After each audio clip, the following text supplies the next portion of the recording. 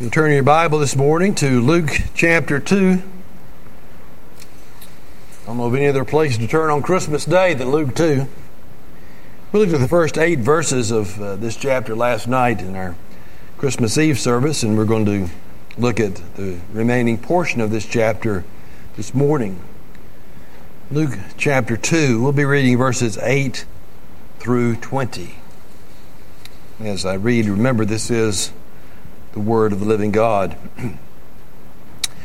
In the same region there were some shepherds staying out in the fields and keeping watch over their flock by night. And an angel of the Lord suddenly stood before them, and the glory of the Lord shone around them, and they were terribly frightened. But the angel said to them, "Do not be afraid, for behold, I bring you good news of great joy, which shall be for all the people. For today, in the city of David, there has been born for you a Savior, who is Christ the Lord. This will be a sign for you. You will find a baby wrapped in cloths and lying in a manger." And suddenly there appeared with the angel a multitude of the heavenly host, praising God and saying, "Glory to God in the highest, and on earth peace among men with whom he is pleased."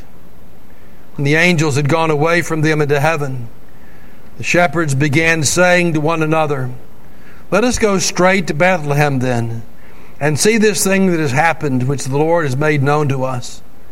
So they came in a hurry, and they found their way to Mary and Joseph, and the baby as he lay in the manger.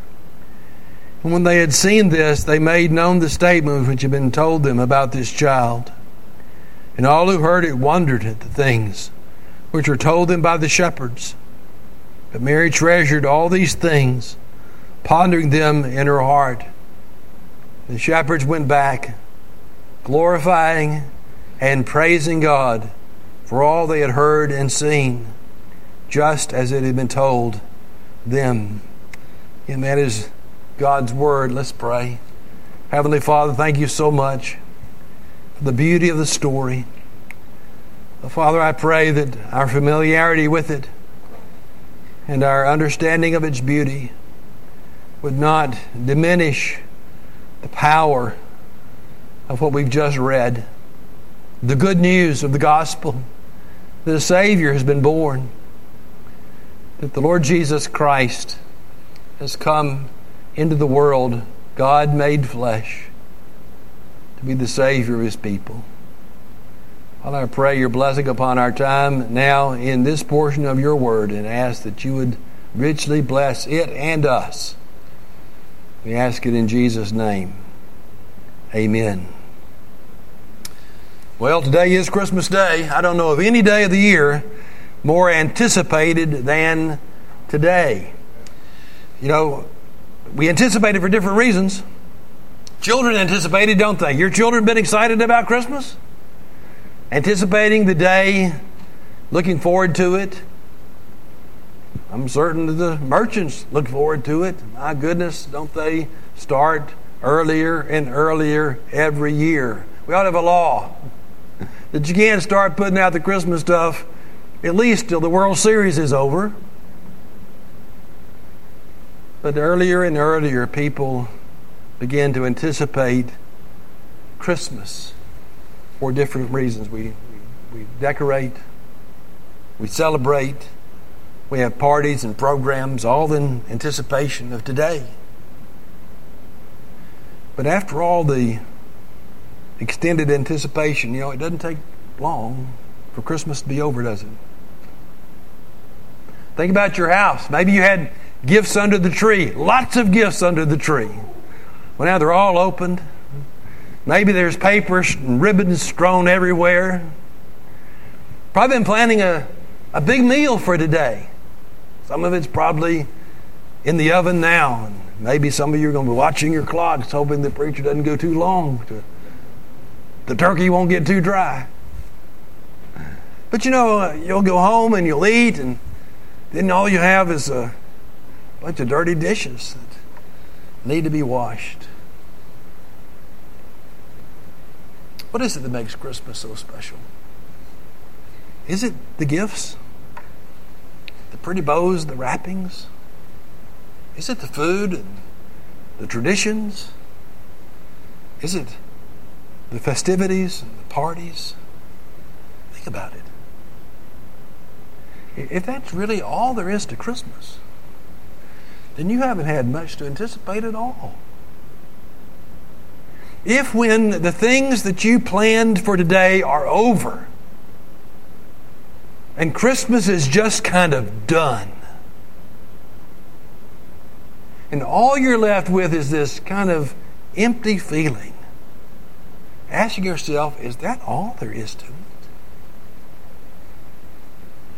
Then Christmas hasn't meant very much to you at all. And that's what I've tried to stress again during this Christmas season, is that there's so much more to Christmas than that. That's my job. My job is to tell you that there's so much more to celebrating Christmas than all these trappings that we've attached to it. This is what Christmas is about. Christmas is about the Lord Jesus Christ, His birth, His death, His resurrection, His return, and the worship of the living Christ. This Christmas season, it's always a challenge for preachers to come up with some sort of theme for Christmas, to use the same text in different ways. And I've tried to present to you this Christmas what I've called gospel lessons. We looked at individuals, significant individuals in the Christmas story, and I've tried to draw a gospel lesson each Lord's Day so you can take home with you and just to rehearse. And we began looking at Mary and the angel's visit to Mary, and from her we saw a gospel lesson of submission. Where she said to the angel, "Be it done to me according to your will." Then we looked at Joseph. And the gospel lesson from Joseph was a lesson of obedience. The angel told him to go ahead and do the hard thing. Take Mary as his wife, regardless of what social outcry there might be. The Bible says that Joseph did exactly as the angel told him to do. Last Sunday, Mason preached from Philippians 2. The gospel lesson there was from Jesus. It's a lesson of humility. That He did not regard equality with God a thing to be grasped, but He emptied Himself, taking the form of a bondservant, being made in the likeness of men. Last night, we looked at Caesar Augustus. And the gospel lesson there was a lesson of providence. How God used this pagan Roman ruler to announce this census to be taken, that everyone should go to the home of their fathers to be counted, so that Mary and Joseph had to go to Bethlehem, the appointed place for the birth of Christ, at just the right time. This morning, one more gospel lesson before we close out the Christmas season. And it's a gospel lesson from the shepherds that we read about just a moment ago. And the gospel lesson this morning is that of worship. What an appropriate lesson for today. You know, before Joseph had the opportunity to go out and tell about the birth of this child, that news was announced by someone else. The news was announced by an angel. You know, as I said a few weeks ago, it's fascinating, really, to see all the activity of the angels in and around the birth of Christ. More active, I think, during that particular time of biblical history than any other time. The angel again appeared to Mary to tell her that she was the appointed one, the chosen one, to be the mother of the Son of God.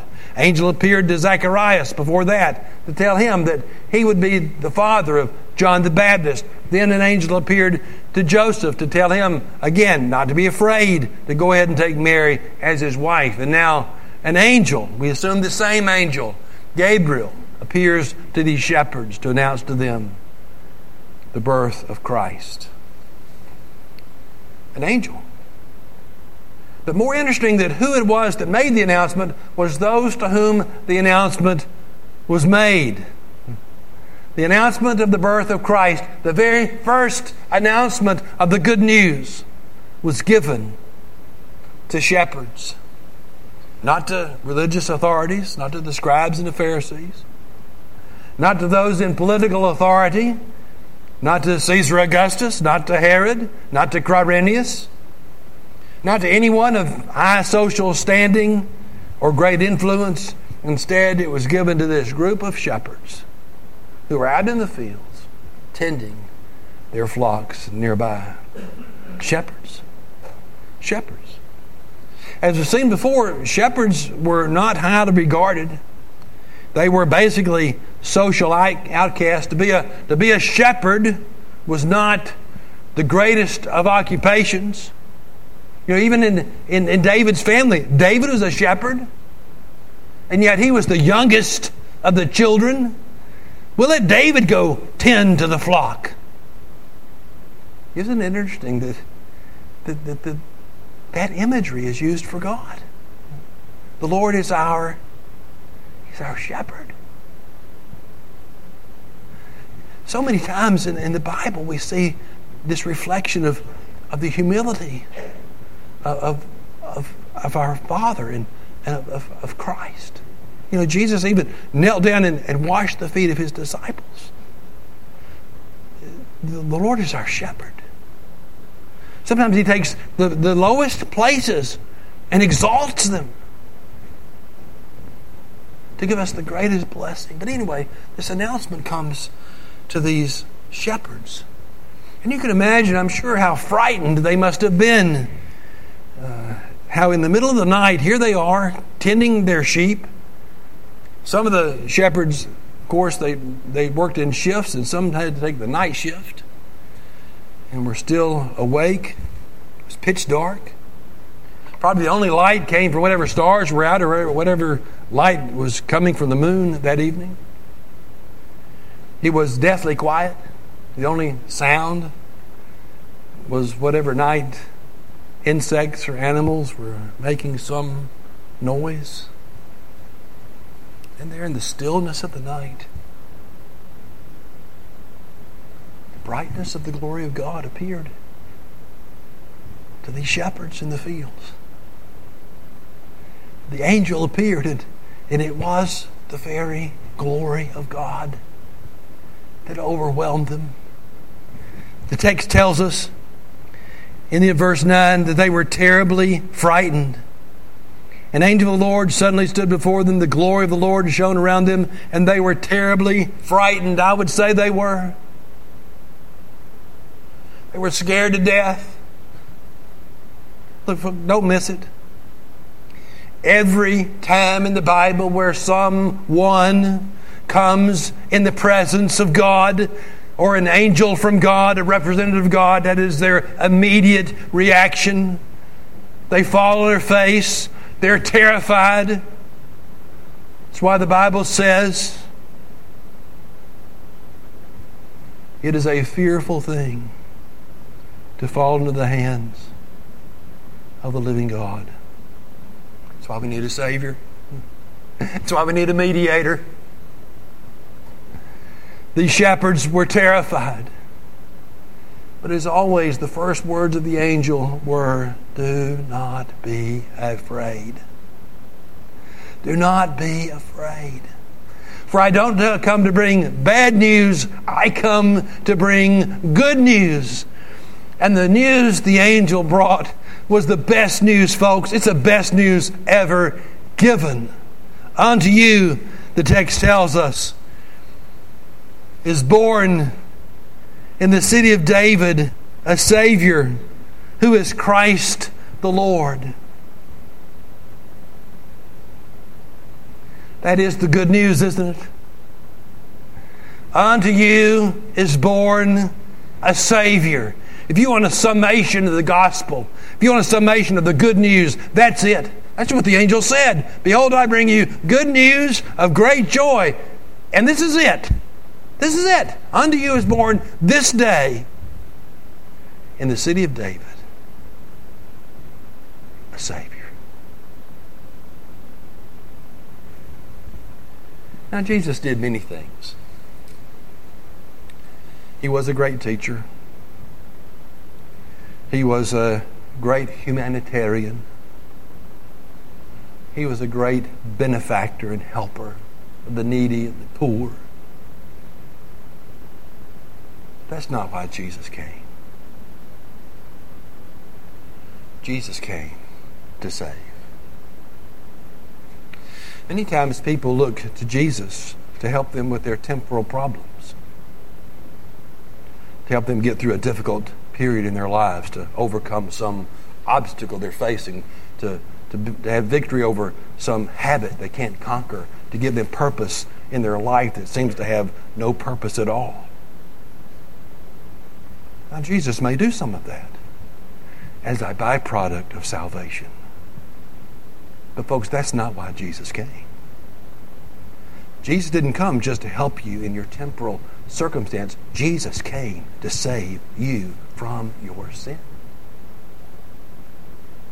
Did you hear me? Jesus came to save you from your sin. You can't extract the birth of Christ from the reality of sin. That's why Jesus came. Jesus came because you and I had a sin problem. It's our greatest problem. And Jesus came to solve it. That's why Jesus came. I quoted last night from Paul, what Paul says in 1 Timothy chapter 1. It is a trustworthy statement, given full acceptance, that Jesus Christ came into the world to save sinners. That is the message of the gospel. That's the message we proclaim here. And God have mercy on us if we don't proclaim it. If we don't tell it. Not just here, but out there and around the world. That's why we support missionaries. We want people to go and to tell the good news that there is a Savior. There is a world lost in sin that needs a Savior. Jesus came to save. That was the good news the angel brought to the shepherds. And that's the good news that we still proclaim today. But I want you to see is what the shepherds did with that good news. The angel told them that there would be a sign for them. Verse 12. This will be a sign for you. You'll find a baby wrapped in cloths and lying in a manger. And when the angel left, they said, let's go. And they went. And they found it just as the angel had said. They came in a hurry, verse 16. Found their way to Mary and Joseph and the baby as it lay in a manger. It was just as the angel had said. They found the Savior. And they told it to others, and others wondered at it, at this good news that the shepherds told. But as we close, I want you to notice in particular verse 20, where it says, the shepherds went back, glorifying and praising God for all they had heard and seen. What did the shepherds do when they saw Jesus? They glorified and praised God. Let's just say it. They worshiped. They worshiped. Folks, if you want some meaning to Christmas, Christmas is a revisiting of the birth of the Savior. It is a reminder to us of why we do this every Lord's Day. It's because there is a Savior. Because there is one who saves us from our sins, and there is one who is worthy of all of our worship and all of our praise. That was the immediate response of the shepherds. They glorified and praised God because He had sent a Savior. And that's the heart of our worship too, isn't it? It's interesting. That's the same thing the angels had done. I skipped over it and you might have scratched your head and said, why is she skipping these verses? I'm coming back to them. Verses 13 and 14. Where the one angel was joined by a whole host of angels. And suddenly there appeared with the angel a multitude of the heavenly host. And what were they doing? Praising God. Let's say it. They were worshiping, praising God, and saying, glory to God in the highest, and on earth peace among men with whom He is pleased. If Christmas does anything for us, it ought to drive us to the importance again of God-centered, Christ-focused worship. Worship is all about Him. There wasn't anything about Mary and Joseph. Really? Wasn't anything really about the shepherds. Shepherds didn't say, boy, what a great thing happened to us. Aren't we special? We got the good news first. It was all about God and the greatness of His gift and the gift of a Savior. So on this Christmas day, let's be thankful that we have a God to worship. And we have more than enough reason to worship Him. Of all the many things God has done for us, and there are too many to count, the greatest blessing and the greatest gift is this one. The Lord Jesus Christ, His Son, our Savior. Just a personal note. I love worship here. I love worship with you. I love worship at North Point. And I love it because we're here for Him. We're here for Christ. And because of Him. And we're here to worship God because of all that He is and all that He's done for us. Look, folks, I see it on your faces. I hear it in your voices. And as your pastor, I'm so thankful for it. So on this Christmas day, let's be thankful that we can worship. And as a new year looms, let's commit ourselves to even more intimate, more blessed, more Christ-centered, God-honoring worship every Lord's Day. Let's pray.